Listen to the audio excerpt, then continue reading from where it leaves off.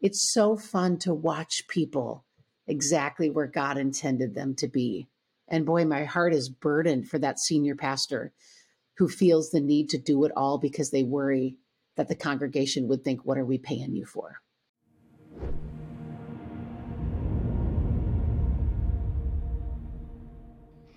So I just told you I'm not going to do like the whole my guest today thing.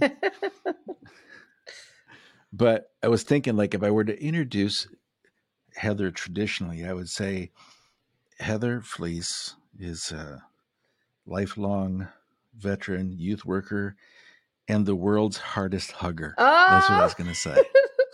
And those are two true statements.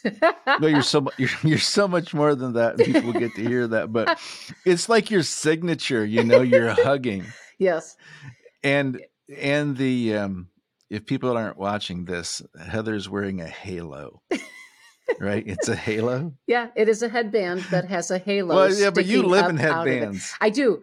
And people think, oh, how cute. She put it on for the podcast. I'm like, nope, this is literally daily wear. It's just a matter of which 150 of my headbands do I want to choose for the day. So they go with mood or color coordination or... Today it was outfit.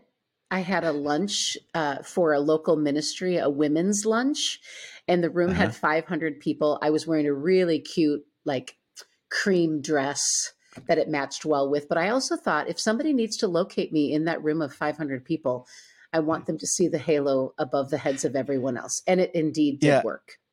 And if they said she's the one in the halo and there's more than one, that'd be really alarming. Wouldn't it? It would be exceptional. Like, so I could come to a luncheon with you, and if I had a headband on, we could really confuse people. Like, who's who? We could. But you'd be amazed. You'd be amazed, Tim, at how even the halo, especially, will start conversations. Of course. Like our server. No, I wouldn't be amazed. A server came up at breakfast. I was meeting with someone and like bowed, and I said, "You're welcome." I'm like, you didn't know you were going to be serving an angel today, did you? And then I had another conversation with a guy one time when I was wearing it, and we ended up talking about faith and whether or not we think we have guardian angels or if angels are not assigned to individual people. Okay, no, just a minute. So my mind just went to you. You wear this in public too? Like if you were in a restaurant? Oh, yeah. I did this morning. I wear it at Costco. Well, you said a server came up. Yeah. So I wear them. I wear them on a daily basis. It's not like a shtick. It's like part of my outfit because it's functional too, because it really does hold my hair back in a way that it's a headband, like a girl would wear a headband. But no, I've got these orange pom-poms, and they literally are on springs. So they go back and forth, but they're so light. I forget I have them on. So I'll be at Costco and I'll be like, wow, people are so friendly. Hi. Like people are just smiling at me and I totally forget that I have it on. It's like people calling you by name and you forgot you were wearing a name tag. Yes, exactly. How did you know my name? Yeah. Oh, your name tag. Well, Bill. Yeah. It's on your shirt. Yeah. So I'm wearing my halo today for you. Yeah. The camera came on and boom, there you were in all your glory. I love it. Well, listen, it's Friday. It's the end of I'm sure I've been needing extra days and extra hours lately. I thought I had that under control a couple months ago, but the last couple months have been a little breakneck. And I just left the office a couple hours ago and went up and saw my mom. She doesn't live far from me. And she's 83, going to be 84. She's struggling with her memory, dementia, all kinds of things. And she was asking how I was. And I said, well, my heart rate has been like 130 beats a minute, which is super unusual for me. And my blood pressure has been like an hypertension 2 level or what that is. I've never had high blood pressure, high heart rate. I'm pretty physically active and fairly good shape for a 53-year-old man. And so as I'm looking at this day going, oh my gosh, I've got so much to do. And I've got Heather at 4 and I've already like stood you up twice. So Thanks for, I'm really excited because Yeah, first of all, this is going to be like the longest conversation we've ever had. it will be. Isn't that amazing? The longest time we have shared space outside of a family funeral, which can we really call that shared space? No, really can't. No, we can't. Yeah. And we get to talk Yeah. about the thing that matters to us the most outside of Jesus, and that's doing his work. And the question is how we do the Mm-hmm. work. Mm-hmm. You know, you and I have talked about this 2 or 3 times that it's crazy that in our like 3 decades of ministry, running in the same circles, Mm-hmm. you know, the most we've encountered each other is in a hallway or an elevator or Mm-hmm. something like that for Mm-hmm. 30 A seconds. And van. I hey, think how there are was a you? van You one know, time. Mm-hmm. there probably wasn't. Yeah. There's always A a shuttle van. van. A shuttle van. A Somebody super picks shuttle you up van. to take you to a That's conference at, exactly right. 3 a.m. or take you back Mm-hmm. to the conference. And so I'm really excited, and I'm not overselling that just because I'm going to learn something today, and I'm Hmm. not being patronizing. I'm going to learn something. I know that God's going to teach us both something, I hope, but I'm going to glean.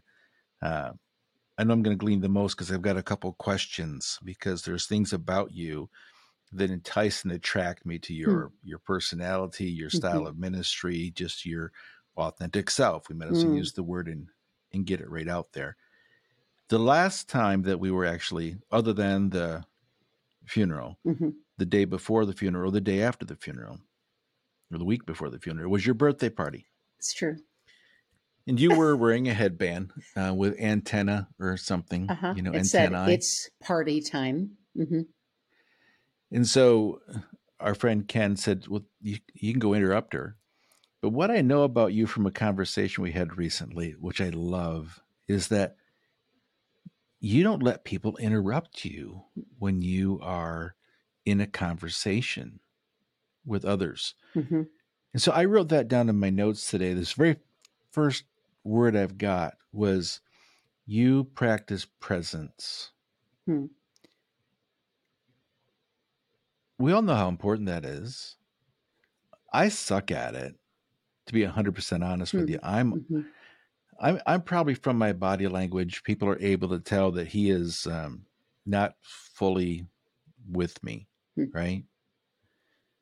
But not only your hugs, but your undivided attention that you give to the person in front of you at the moment. Mm-hmm.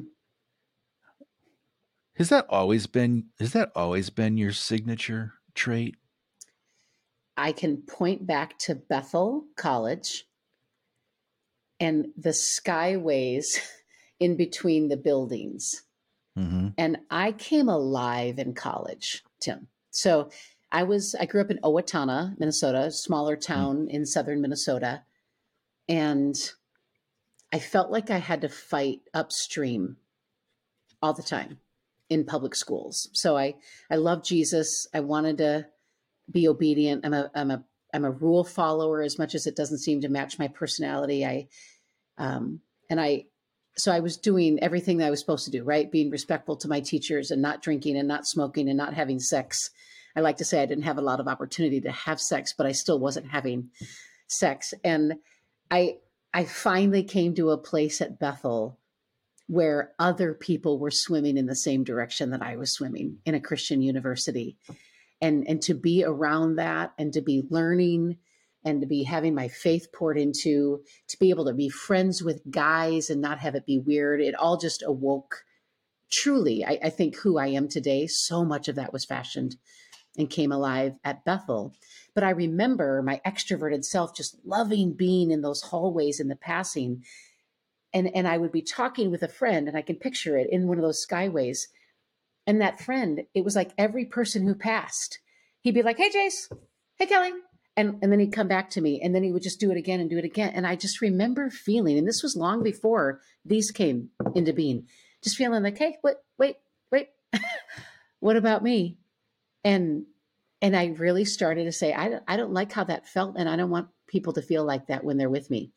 And so I remember even in those hallways, just starting to put my blinders on. That's what I call it. I literally ignore Mm-hmm. everybody else except for the person that's in front of me. And I want to make people feel like they're the only person in the world to me at that moment, because I know when that happens to me, the value that I feel and the love that I feel from that person. And so I'd say it started that I probably 19, 20 years old. And then, as I entered into youth ministry, I was like, wow, this matters even more to these kids. So it's kind of a even more of a tenacious part of me now, because especially when I'm at church, I'll be talking to a kid and adults will come up and try to get my attention, and they'll go like this. And I literally will not acknowledge anything. They'll tap me on the shoulder. I won't acknowledge. Some of them do that back rub, which annoys me even more. And I won't acknowledge. And then they'll often just walk away. With kids, it's a little easier. They run up, they have no social space. They get in my face and I go, Kyle, I'm in another conversation right now. And then they'll back away. But my kids learn and my kids know. But it is really, really important to me. So it's a teachable moment. It's a teachable moment that some of us have just not learned. My wife, Cindy, says it all the time, because she's pretty good at she's so much better than I am at being fully engaged and fully present in a conversation. But then she gets really annoyed. I don't know if you get annoyed, but she'll get annoyed and she'll come home, and so we'll be in a public place or church setting or event, and she'll go, that person has no understanding. Like, do you have no understanding that you stand, you politely wait your turn, or because what am I supposed to do? Turn my attention away from this person? That's just rude. Yeah. Well, and for kids, they have a limited time with me, Tim. You can call me on a Thursday at 2:00. You can swing by my office on Monday afternoon. They can't. In their minds, that's when I get Heather. And so I want to give them Heather in those moments. Well, it's really hard to tell them from a platform, a stage, a microphone, that you're important, you mean something, I love you, Jesus loves you. Yes. And then they get the same response or behavior. Sometimes they get at home, sometimes they get at school, but in public in general, where I can easily be dismissed. And again, somebody else is vying for my attention. And so I really needed just that moment, even if it wasn't a long time, like when you say your students they have limited time. Yep. And again, it might not be a long time. I mean, you minister to a lot of students. Yeah. And I know you've got an amazing team, which I'm certain that your practice of presence, I have to think that it's one of your qualifications. Yes, it is. And it's one thing I train real hard on. Yeah. Well, and even if you train on it, though, it's contagious. Yeah. It has to be contagious. So again, if they don't see you practice, I wrote a blog this week, and I heard a phrase last week when I was in meetings in DC. I've never heard it before anyway. And that was, you shouldn't practice what you preach. You should preach what you practice. And I thought, that makes so much more sense. Because if I just practice what I preach, so in other words, I'm telling you something that I want you to do. You should be present and notice people and give them your undivided attention. And I can say that to my team, my staff, congregation, an event, whatever it might be. But then in the line, the book table or the event registration or the church, entryway, if they don't see you, they can smell that. Adults can smell that. I mean, kids can really smell that. Sure. But I think adults can really smell it because maybe it opens up a wound that they've carried since they were that 13-year-old eighth grader. And young lady who just needed somebody to pay attention. And then all of a sudden, I'm 43 and you're still not doing it. Yeah. So, I like that. You have to preach what you practice. And then isn't my platform of preaching so much more powerful? Because in this instance, my volunteer staff, they're thinking, she's not asking me to do anything she's not doing. She's preaching what she's doing. I like that. Isn't that good? Yeah, that's really good. I mean, I wrote that down. I'm going to use it 4 or 5 times in a podcast, and then I'm going to trademark it and steal it. You Well, that's know, what we do in youth ministry. that's what we do. That's what we do in ministry. Preach what Ministry you in general, practice. yeah. At Timothy Eldred, you know. And so I'm going to make my own little quote meme kind of thing, you know, put a little banner, put my name under it. You have enough For people like a share week it, or so. it'll Well, be yeah, for a yours week or so, forever. I'll put anonymous under it. And then you'll take I'll the forget credit. where I heard it. And then pretty soon I'll just get rid of anonymous. Yeah. And it's mine. And then if I can put a trademark on it, I can sell it later. There you go. I'm going to use it a lot. I mean, it's not original with me, but it's so good. And I thought about that last week as I was writing, this week as I was writing a couple resources for pastors. That's kind of, it might become a tagline or a mantra of this project. You know, preach what you practice. Yeah. Then I have to think like, I wouldn't have a lot of sermons to share because I make up a lot of stuff that sounds really beautiful and spiritual and flowery, but I'm thinking, if anyone really knew the real me. I know. Yeah. So, how many times has a preparation of a sermon or a teaching or a seminar just kicked you in the butt? Yeah. Because you were like, I am preaching this to myself more than anyone else. I was invited. I took a couple of years off from travel, as you know, and I was out of practice. I mean, I'm speaking in the church that I pastor, and but as far as standing in front of a crowd and living in an airplane, I literally took 2 years off from doing that. And a friend said, "Hey, I want you to go speak at a soul care conference in Italy." So immediately, I'm in. You know, the Lord says, yes. I'm in. Yeah. I don't have to pray about that. Jesus turned water into wine, and I'm coming to sample it in Rome. And good pasta, good pizza, good wine, good people. And I literally got up and I was scared.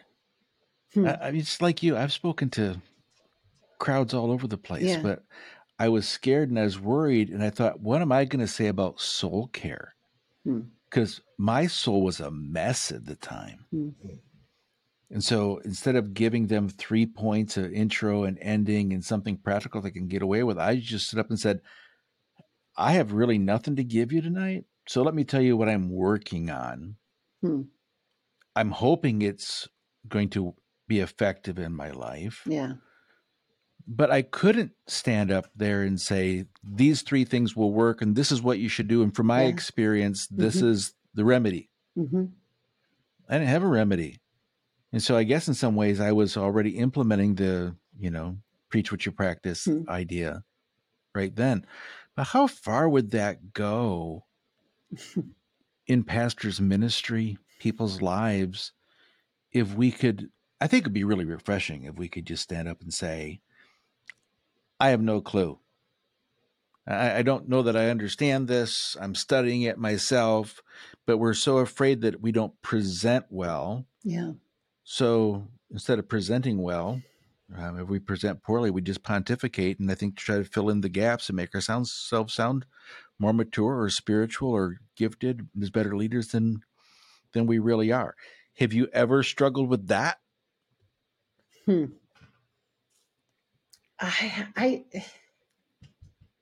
I guess I struggle with being seen as the expert when it comes to things all faith. Interestingly, Tim, I don't mind being considered the expert on junior high ministry, not because I think I am, but because I get that comparatively, me spending 27 years in junior high ministry at the same church and 4 years with collective 6th through 12th grade ministry. In addition to that I know more than most people do. So for whatever reason. Hold on just a minute. Okay. You've been at Wooddale for 27 years? Yeah. I started in December of 1996. So see, I planted the church I'm in 1996.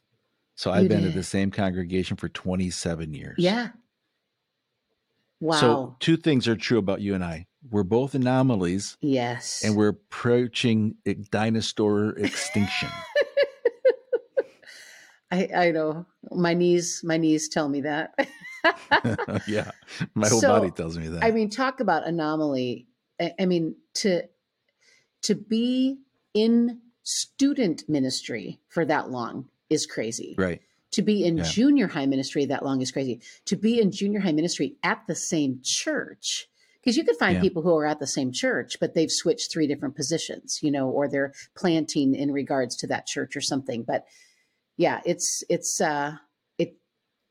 along with Katie Edwards, who now Oh, from yeah. I've not Hmm. had a conversation with her in the last couple of months, but I understand she actually has moved to one of the teaching pastors at the Lake Forest campus at Saddleback. So I think she is officially. She used to say she led from the junior high chair, but I think officially she has moved on. But outside of her, I don't know anyone else who's at the same church for that long in junior high ministry. Um, Yeah. so I don't mind being considered the expert in that because I see how people would think that. I have a hard time in being seen as the person who's supposed to know everything when it comes to scripture, dinosaurs in the Bible, you know, um, end times, because I am not anywhere close to it.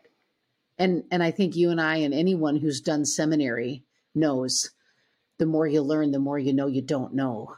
And it's humbling. I can explain my faith with fewer words today than I've ever could. Mm-hmm. And I don't even have a need to explain it. Yeah. It's a real dichotomy. I feel like with the experience, education, blah, blah, Mm-hmm. blah, you should be able to articulate things a lot more clearly. Mm-hmm. I can't. I think now I have more questions. Mm-hmm. Yeah. And at the same time, the questions that I think I have, I really don't care about. Right. And even It's like, yeah, the stance I take much more loosely now. And you'd think it'd be the opposite. You would think I'd be more grounded and like, this is the way that it is. I believe from everything I've studied, this is what I believe, but I also understand that I could be wrong, that it could be. yeah, I've got a friend who says it like I'm 100% convinced that I'm right and 100% convinced that I could be wrong. Yeah. You know, I'm Mm-hmm. going to teach it with certainty. But before I end, I'm going to let you know in no uncertain terms that I could have just fed you a whole line of garbage to puff myself up. Yeah. See, I think I have a different need. And I wish I could it's like my thorn in the flesh. I wish I could get rid of it. Mm-hmm. Sometimes I know I'm not the expert, but then I know you know I'm not the expert. And I really kind of want to be the expert. Oh, okay. And that's just maybe compensating for what I know are my inadequacies and incompetencies. Mm-hmm. And sometimes I still feel like that 13-year-old 8th grade boy who's just vying Mm-hmm. for your attention to say, Mm-hmm. could you just notice me? Mm-hmm. I really wish I could get rid of that, but I'm certain that I'm not the only person, only pastor. I know I'm not, Yeah. who feels that way. But I do know that I might be one of a few who's willing to get on a podcast and to admit it. That's right. Because what's it matter? I can continue to pretend and put on a mask and fake my way through Yeah. it. Because you only know me from a distance. You know me from a stage. You know me from a rare encounter at an Yep. event or a book or something like that. But you don't know me, and so I don't need to let you. I don't need to let you in. I'm happy for you to think what you want. Mm-hmm. And you said something in one of our recent conversations that, matter of fact, it was face to face at your birthday party. I was telling you about my my sister-in-law, whose girls are attending your youth group, Mm-hmm. and who will be listening to this podcast, because I told her I'm going to have Heather on the podcast. She goes, so let me know what it is. Oh, I said, good. well, you could listen to some other ones too. Heather's not the only good guest, right? And I was telling her that, we had a relationship. We didn't know each other well there, but I said, listen, she's an amazing youth worker. She goes, how do you know that? Hmm. I said, her reputation precedes her. She has a reputation? I said, well, it's not like that kind of reputation. She's, like she said, she didn't sleep with a lot of people before, not a lot of opportunity. So it's not that That's kind of right. reputation. That's right. I said, Heather's one of the most recognized junior high youth pastors in the country, in the world. I was sharing that with you, and you said, but that's not my identity. I really just love to be a good local church pastor. So you haven't fallen into a trap that I fall into. I think a lot of people fall into, of trying to become something, be something. And is that because you've, where does your self-assuredness, is it self-assuredness? Before I just assume that, I'm going to assume it's some level of self-confidence, self-worth, self-esteem, self-assuredness, any other self-hyphen thing I can think of to sound smart. Where does that come from? I don't have that. I don't have that. I'd like to say that I got my confidence in Christ. I don't always have my confidence in Christ. Sure. Did that come out of Bethel too? Has that been just cultivated? Did somebody pour into you? I mean, could you point to a person? Oh, there were a lot that poured into me, but I think what you're referring to, and I think I might have even said it when we were talking, is that I'm glad your sister-in-law doesn't know that I have influence outside of Wooddale Church, because that's what I want. That's what I hope for. And I think some of it comes in the fact that I'm a developer, right? So in the Strengths Finders, my top 5 are communication, woo, positivity, developer, and activator. I love to have my own group. I love to pour in and see them little by little develop and develop. I have zero interest in being a full-time speaker or author. The idea of going and inspiring and have them fall in love with me, and then the only way I talk to them is through DM. I don't. That's not anywhere attractive for me. My heart is with the local church. And so I've told the Lord, I will, because of my high capacity for people and activity, I will do all of it as long as I can. But the minute I can't do it anymore, the other things go to the side, and I will only do the local church. So I think it's just in my makeup. I think it's in my makeup. And I too, of course we all do, Tim, struggle with moments when I take a good chunk of my value from the fact that my kids and my families love me and like me and think I'm pretty great. But I want to ask you this question. Do you think it's different for men? I know that pride is a human condition. Okay. But let me just throw out a couple observations that I've had in the last 3 decades. I am an anomaly in that I've stayed where I am for as long as I have. But I have had male counterparts, both within our ministry at Wooddale and other places, who've said, I'm in it. I'm in student ministries for the long haul. None of them are still in student ministries.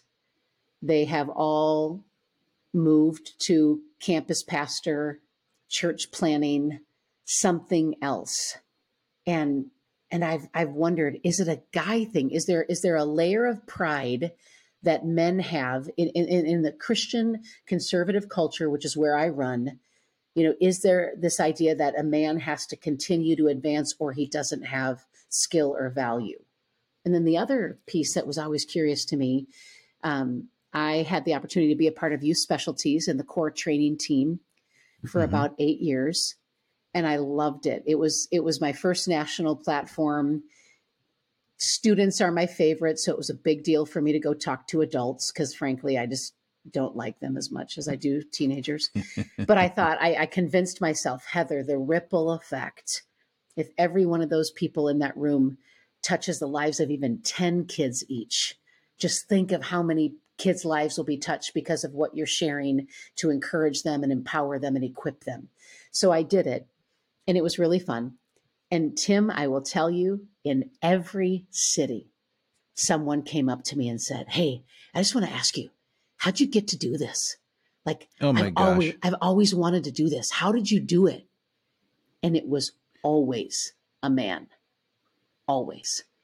And my answer, to which I say to this day, is honestly, I was doing what the Lord called me to do, and somebody noticed. Like, I never sent in a tape or a VHS or a script. I never did anything. I was emceeing a mega rally at Bethel University, and Helen Music, who was on the core training team at the time, came as one of our speakers. And I brought her up on stage and we chugged root beer for a belching competition. And I think that day I was doing a bring me kind of things. And I told the kids, bring me your biggest zit and let me pop it in front of everybody for a prize. And she left that day and she went back to Tick Long at Youth Specialties. And she said, you've got to see this girl in Minnesota. But I was just always curious. It was always a man. I want to do this. How did you get to do this? How did you get this platform? Will you, as an authentic pastor, will you talk about that? I will. I'll take a stab at it. First of all, I haven't heard Helen's name in a long time. Oh, you know Helen. And okay. So, yeah, that's a nice memory. Yeah. My blink to your first question is yes. Now, but I can only speak to it as a male. I would have to speak to it from my own perspective of woundedness. I wrote about this a lot in my last book. It's called Alone Sucks, and which is really a loose translation of the Hebrew text in Genesis 2. 2:18. I'm very familiar. It's not good for man to be alone. I can really hear God just saying, Adam, this sucks. Yeah. Or Adam saying, God, this sucks. Yeah, I know, this Adam. Sucks. It does. It does, Adam. Either way, I've added that phrase to the book of 3 Timothy, which is my favorite book to preach out of. I was the youngest of 4. I was the leftover of 4. My dad was a pastor and church planter. I lived in like 18 homes by the time I was 18. And some of those were just like a weekend someplace en route to someplace else, but it was constantly moving. But the more I talk to people, whether their story is the same as mine or not, and men in particularly, I mean, I'd be 100% honest. I don't have a lot of these conversations with women. Sure. I guard myself in that situation and I want to listen, but I don't know that I can always obviously relate, right? Sure. I think it is an issue of pride, but I think more than that, it is an issue of, I wouldn't even say discovery. I'm going to say seeking like, validation. Like am I really conquering? Like do I need I can't say it's conquering for me. Okay. And I may be delusional to not use the word conquering for myself. For me, it's validation. I'm constantly seeking validation. And if I can do one more thing, I can accomplish one more thing, then maybe I can be noticed for that one more thing. And so if I can raise or elevate my position in your eyes, then maybe I can artificially escalate it in my own heart. And I get the same question. I've had the question so many times. That's why I chuckled when you said it. How do I get to do what you do? And I've told, and they've all been male. I've never had a female go, "Hi, how do I get to be the keynote speaker at an event?" Yeah. I've never, I would say this honestly, I've never asked to be a speaker, a presenter. Matter of fact, since you mentioned Tick Long, I remember the day that Tick called me and he said, "Hey, you're going to be on the main stage at the National Youth Workers Convention with Tony Campolo. You're going to share a mic." What? First of all, I don't want to share a mic with Tony because he spits everywhere. He does. You're right. It's just like a soaked mic. And I don't say this with any false humility. I told him no. And this was a moment of my life where I felt like I was actually in a really good place. I said, "Tick, I want to be on that stage so bad because I think I've got something to say. but I'm going to say no until I don't want to be on that stage. And he said, well, the opportunity might not come up again. I said, I just don't feel comfortable with where I am right now, that it would just be me speaking out of desperate need of approval, as it would be that I really feel like I've got something valuable to say. And, you know, by God's grace, that opportunity came around again a couple times. And, but people ask, like, how can I do what you do? And I said, tell them the same thing. Just do what you do now. Yeah. Don't try to be noticed. Just do what you do. Be present. Give 100% to the assignment that you're in. Yes. And be content with it. If you're not content, and this is where the authentic piece comes in for me, if you're not content with where you are, what you're doing, what your strengths are, what your weaknesses are, that you're constantly vying for validation, then we need to do some real inner work and figure out what's the hole. I mean, I'm not a psychiatrist or a counselor, but the whole idea of what's your wound? What are you carrying on with you? What have you never examined and explored and eradicated, or at least given to the Lord? In which sometimes I use that phrase, you use that phrase, and I don't always know that I can explain what that means. Like the last week I've done trying to give him stuff and I keep dragging it back, you know. Right. Pride. Is it pride?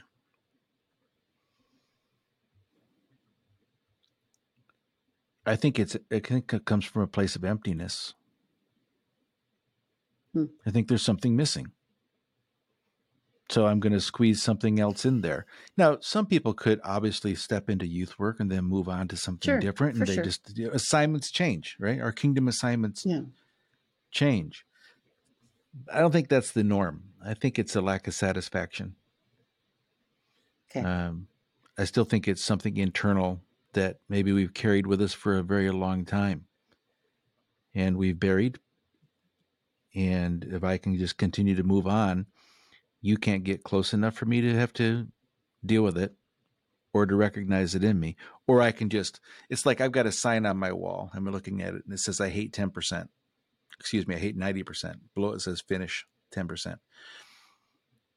Quite often in my life, I want to, I have a need to achieve. Okay. I don't have a need to achieve because I'm an achiever. I need to achieve because there's something I still carry at 53 years old in my life that I'm still trying to prove.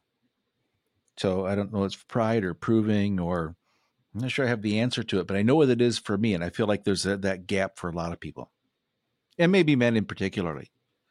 Like I said, my blink is to men. Yes. Yeah, I think it's true. Okay. And certainly pride is quite a big net, right? Quite Sure. Yeah, there's a lot of things that fit in pride, right? No. Yeah. But I have found that most women don't feel the draw to seek, to conquer, to prove, or to achieve. And I definitely have a contentment. I feel like I am in my sweet spot. I never feel God's delight, Tim, more than when I'm standing in the middle of a room full of students or on a bus full of junior hires. I mean, I feel his delight. And I don't need to try to find anything else outside of that in regards to ministry. You know, Cindy would say the same thing. She's a middle school teacher. She's taught 7th grade for 35 years in public school. Wow. Which I always say tongue in cheek, I'm really thankful that she's a public school teacher because your tax dollars are going to pay for her mental health care soon. Yeah. She's got a benefit that you don't have as a public school teacher. Yeah. Someone's tax dollars going to take care of her in her old age. And or my mental health care. But I had the same question for her most of our marriage is, are you ever going to and I would use the word up. Are you going to move up? She's like, up? No. I love middle level. Yeah. I love these kids. Yeah. They're different. They're squirrely. Yeah. They don't know who they are. They're always trying on swear words, right? Yeah. She said, and I never even punish them. It's like a whole string of vulgarity came out of their mouth. And she's like, It wasn't even good. You know, can't even cuss well. Uh-huh. But she's never felt the need to move up on whatever.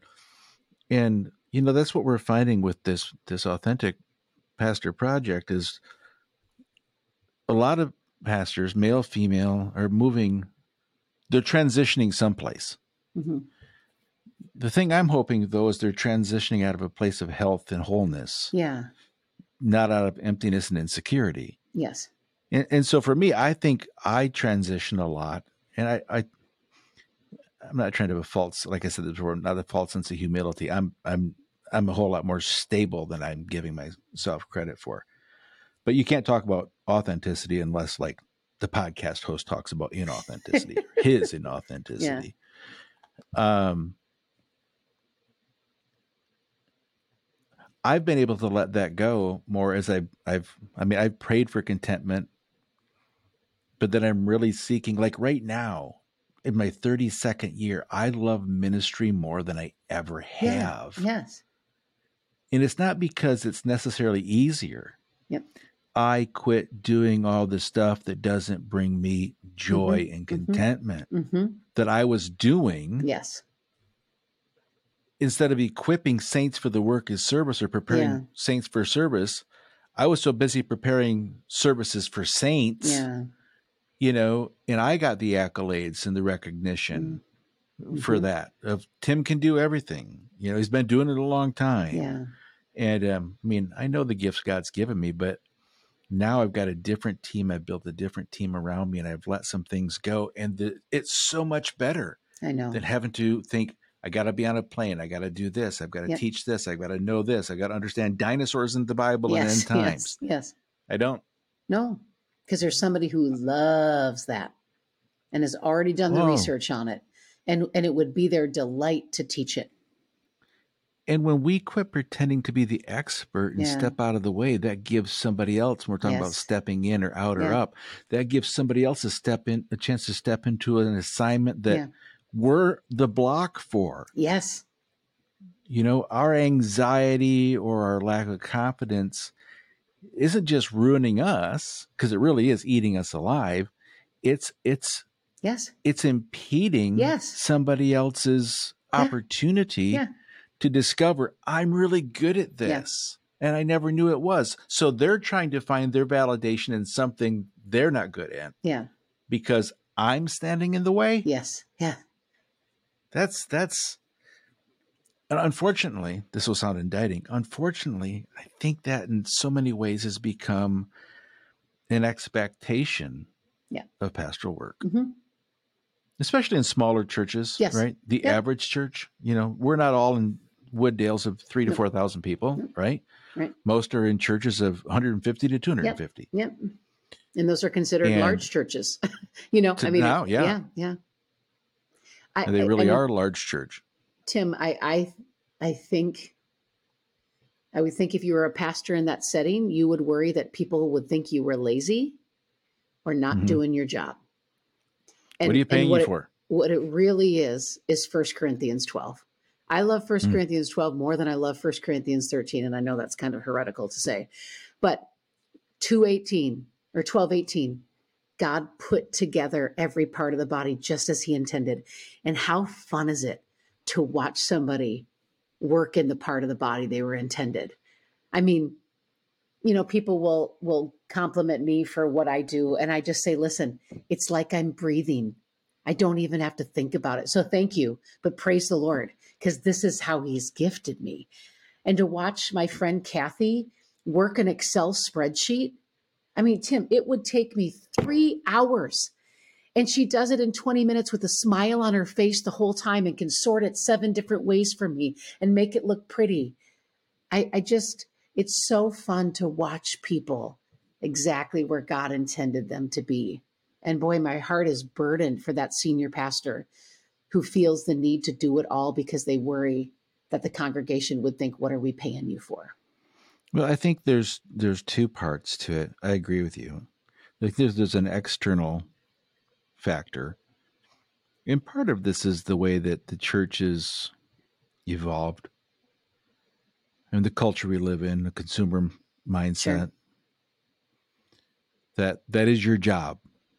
This is your job description. And then there's the other internal piece of it that says, I'm not good enough, so I'm going to have to prove myself to you. Mm-hmm. Both of those are like, those are first cousins, right? First cousins should not marry. They should not be dating. No, they should not. They should not be. They shouldn't even dance together. A friend of mine, a few years ago, I had stepped into a position. I needed a board chairman. I had stepped into an organization that was, the amount of debt that it had was unbelievable. Why I was stepping into it, I don't know.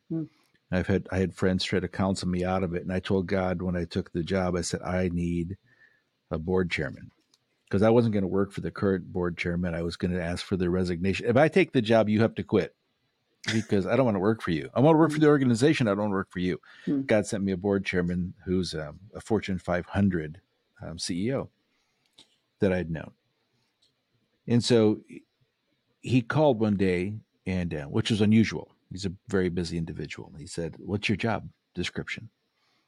And so I went into some diatribe about I cast vision and I build teams. He's like, no, click. He just hung up the phone. That wasn't the right answer. I knew that right away. Yeah. He called back a couple of days later and he goes, hey, I hung up on you the other day. I said, I noticed. What's your job description? And I gave him some other answer, same answer, different sentence structure. I don't have time for this. He said, I'll call you back Friday. Click. There's 2 hang-ups in 1 week. Not good. Called me back on Friday. Goes, listen, let me tell you what your job is a CEO or a senior pastor or a pastor or a youth pastor or anybody who works with people. Your job is to release their potential. Period.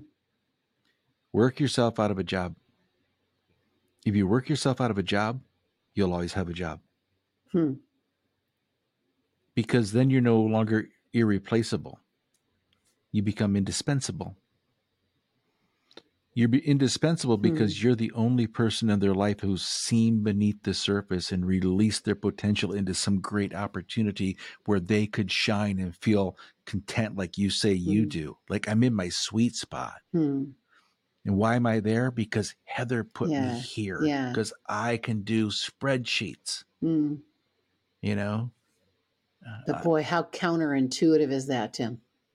Well, work yourself out of a job by empowering other people to do it. It's certainly countercultural of what we call leadership. Yeah.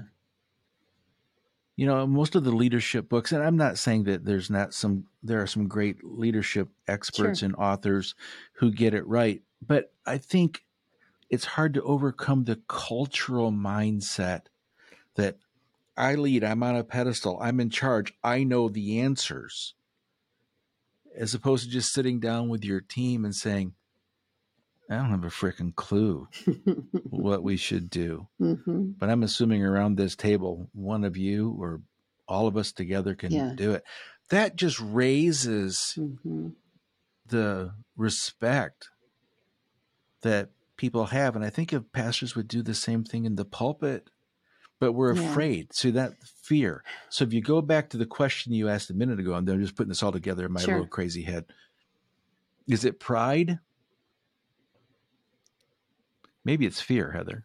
Maybe it's fear that moves people on. Fear of failure. Stepping into the next thing before you finish something. Or I could be full of crap. No. Well, wouldn't you say I think I think it's fear. I think fear fits under the umbrella of pride. If it's in that net, right? Yeah. Cousins, same family. Yeah. Same inbred family. Yeah. And I mean, when you're talking that way about so I'm picturing a senior pastor, and all of us, I believe, love to see our senior pastors be authentic, right? When our senior pastor talks about a struggle he has in his home or with his child or with his control issues or whatever, it makes us feel so good. And we like that. But I almost wonder, Tim, if there's a limit in my mind as a congregant as to how many times a year I'm comfortable with him doing that. Oh, I don't disagree. Versus him having a posture of that. Like, I'm not the expert. I don't know. I'm still learning, because I think I don't want to hear that. I don't want to hear my pastor's garbage. Yeah.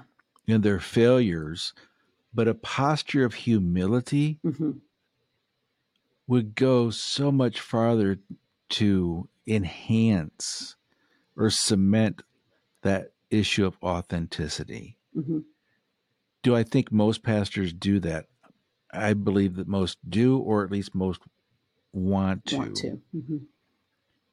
But maybe don't always know how. These are things we don't. There's not, there's no national seminar on authenticity. No. The seminary class on authenticity. And it's not like a course you take. Like this is your 13 weeks. You're going to be authentic. It's a culmination of all those little things: our humility, our openness, our honesty, our vulnerability. Which none of those are necessarily authentic. Those are all, again, it's kind of like cousins, right? Yeah. It's all inbred, fits in one big net of authenticity. And I think some of that is as simple as saying, this is where God placed me, like you. I'm going to give it my best. This is the person in front of me. I'm going to give them my best. They're never going to wonder what I think. Because then they don't have to go looking for it someplace else. Yeah. So if I have to find my validation outside of my conversation with Heather, then that's going to be something I fill my life with, an element that's artificial. That's the filter on Facebook. Well, and I want, one of my goals is that I want to continue to be a positive connection to the church for my kids. My favorite Sundays, Tim, are Christmas, Easter, and Mother's Day. Now, Christmas isn't always a Sunday, I know, but my favorite services, if you will, because all the kids come back. Because what does mom want? I just want my kids to be in church with me on whatever. So these kids come back. I've been there 27 years. My first 7th graders are 39. So they come back in with their kids, right? Their children.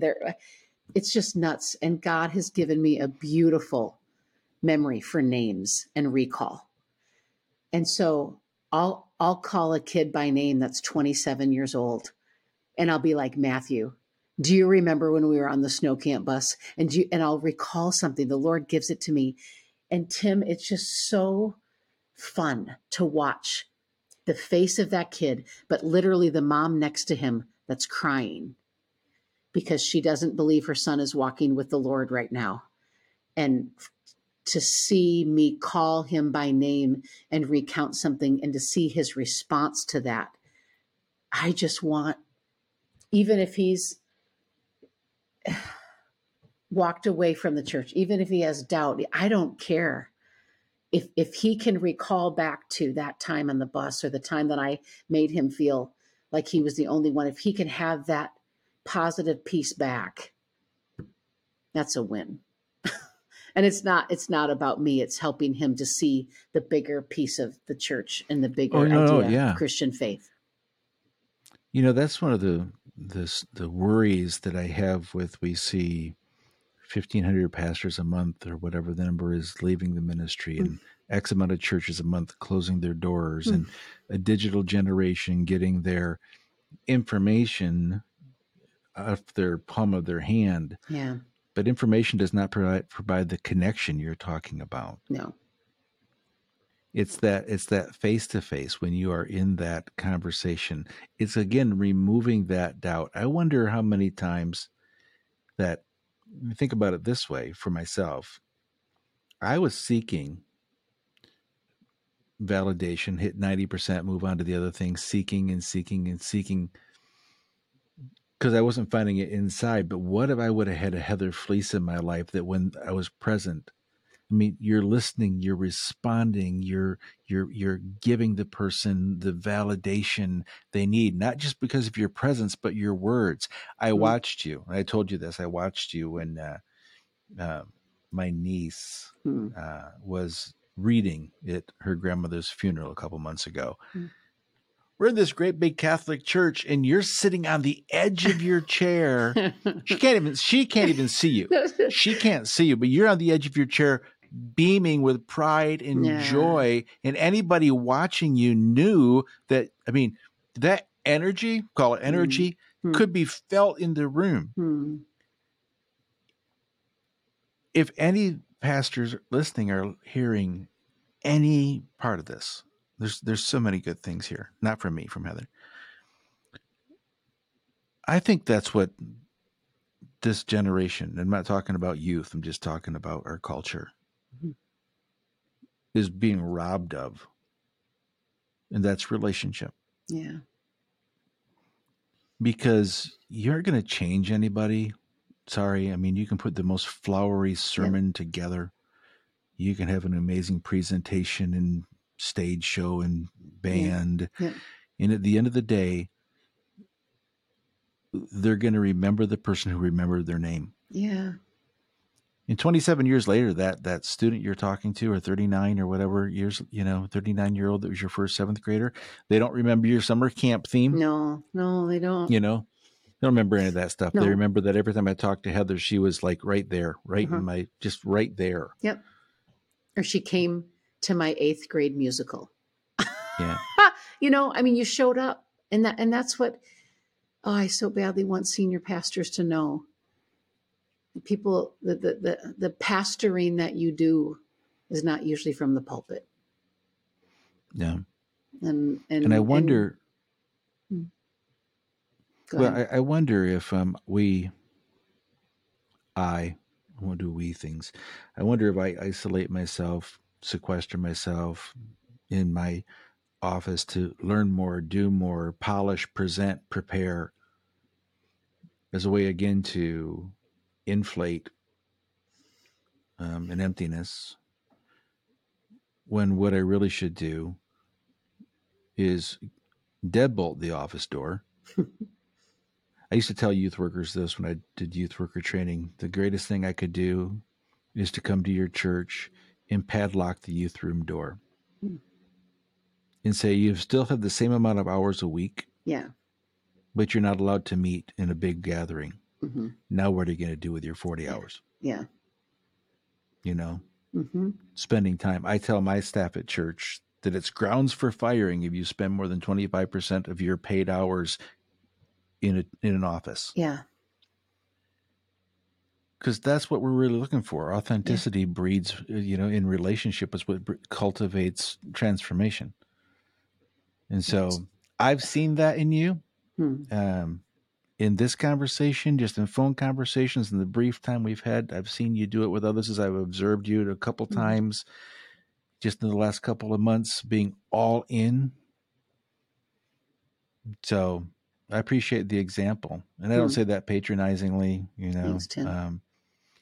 I need to learn that better. I got to quit preaching what I practice and start practicing, or excuse me, the other way around, instead of practicing what I preach. I need to start preaching what I practice. Preaching what you practice. Isn't that good? It's so good. That good? I'll be writing it down. Think that's original with me, right?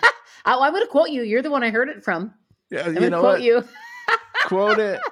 Hey, this Eldred guy is so smart. Listen to this new quip he come up with. I hope I just don't accidentally quote it by Tim Keller, because that would be a bummer, because he gets enough quotes. Or Tim Keller, Tim Elmore, I've been asked to sign, books by guys like that. I'm boy. I'm not, thank you for your Habitudes books. I'm like, you're welcome. You're welcome. I wish I had the royalties for them.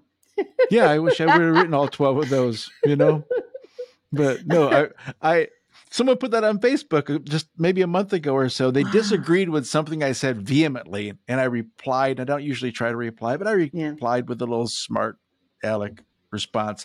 They said, well, we'll just have to agree to disagree, but I'll never forget using your Habitudes books for our leadership event for our kids. And I just let it go. Just let it go. If you want to think you're talking to Dr. Tim Elmore, knock yourself out. Because I'm authentic and I'm going to lie about it. So, just so that you don't feel bad. Well, hey, you and your halo have been welcome on the Authentic Pastor Podcast. Thanks. You. Thanks for having me. And thanks for doing what you're doing. Wouldn't it be awesome if the next 2 decades in specific were filled with pastors who were willing and congregations that received authentic pastors? I love it. Well, it's a team effort. So thanks for adding to it. Hey, 2 days from now is Mother's Day. Happy Mother's Day. Thank you. Yeah, I do. Yeah, I like to say I have produced a lot of children and don't have the growth marks to show it. Nope. Stretch marks. They're not yours, but you've got thousands of them. Yeah, you've got thousands of them. So that you have touched. Only mothers could touch their biological children the way you have. Nice. So thanks. Awesome. We'll be in touch. Thanks, Heather. Thanks, friend.